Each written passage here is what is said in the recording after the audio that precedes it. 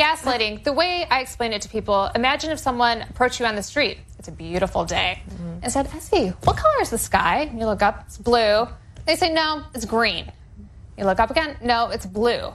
And then they parade a field of experts with weird scientific studies from the internet and screamingeagle.com saying, no, the sky is green. And then there's CNN debate panels to debate what color the sky is.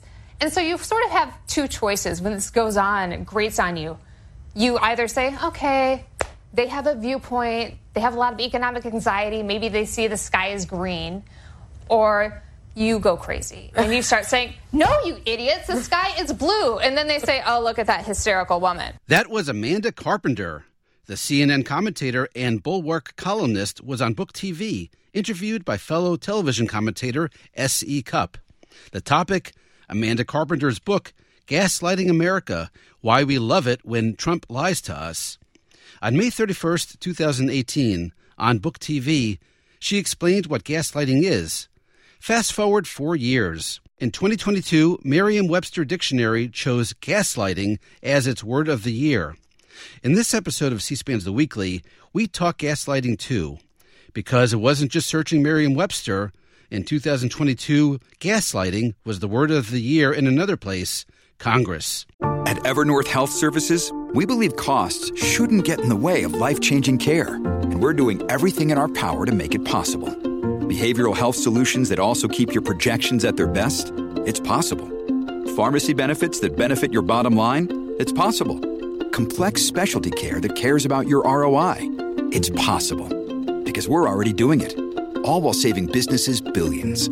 That's Wonder made possible. Learn more at evernorth.com/wonder. Gaslighting. Merriam-Webster, America's oldest dictionary publisher, said, in this age of misinformation, of fake news, conspiracy theories, Twitter trolls, and deep fakes, gaslighting has emerged as a word for our time. In 2022, lookups for the word gaslighting on Merriam-Webster.com increased 1,740% over the year before. Merriam-Webster's editor told the Associated Press it was a word looked up frequently every single day of the year. And it's a word you heard frequently in Congress this year, too. But first, one more time, what's gaslighting again?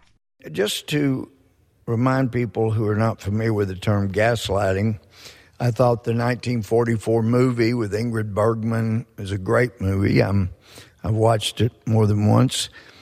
But her husband was making her think she was going crazy or was crazy when she wasn't at all. He was being evil.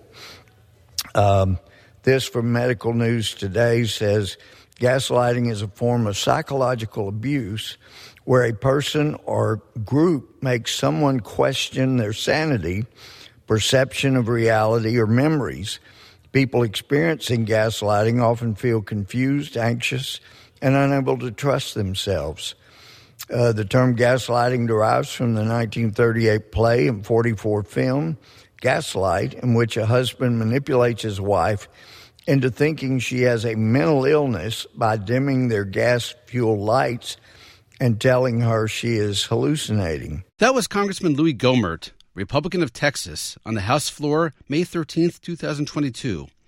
Here's another definition from the other side of the aisle and from the other side of the Capitol. Republicans are tying themselves in knots, trying to convince Americans the big lie is really what Democrats are doing. That's what McConnell started saying. That's a little standard technique of theirs. They take something like they use dark money and they say Democrats are dark money, which is, ridiculous. We're trying to end dark money in the Freedom to Vote Act. And now he says Democrats have the big lie. That's gaslighting. What McConnell did on the big lie is a classic definition of gaslighting. That was Senate Democratic leader Chuck Schumer speaking to reporters January 11th, 2022 in the Capitol. Similar remarks from Majority Leader Schumer the day before on the Senate floor. Our Republican colleagues have gone to great lengths recently to distract from the dangers of Donald Trump's big lie. Senate Republicans are so stung by our arguments about voter fraud and the big lie that the Republican leader has actually tried to argue that it's actually Democrats pushing a big lie when we warn about voter suppression. The threats of voter suppression are not false. They are dangerous. The leader's line of argument, the Republican leader's line of argument, is gaslighting, pure and simple. In fact, Leader Schumer went to the rhetorical well of gaslight several times during those early days of 2022. Here he is again that same week, January 13th, discussing a voting rights bill. And every senator will be faced with a choice of whether or not to pass this legislation to protect our democracy. There's been a lot of gaslighting here on the floor lately from the other side about power grabs, about takeovers, but precious little in terms of substance.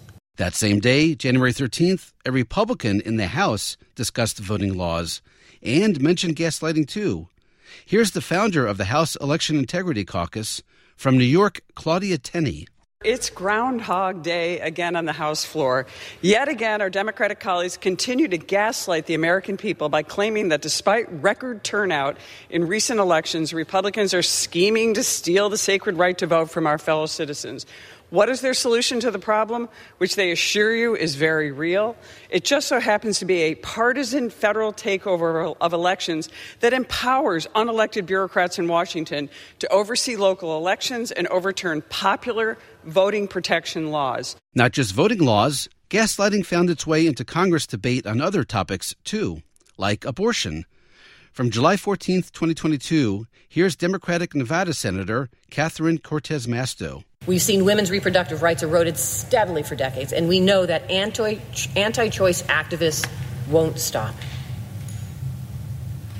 This is a form of gaslighting to keep insisting that American women will be able to get care when we know that anti-choice legislators and groups are working to stop them from doing so.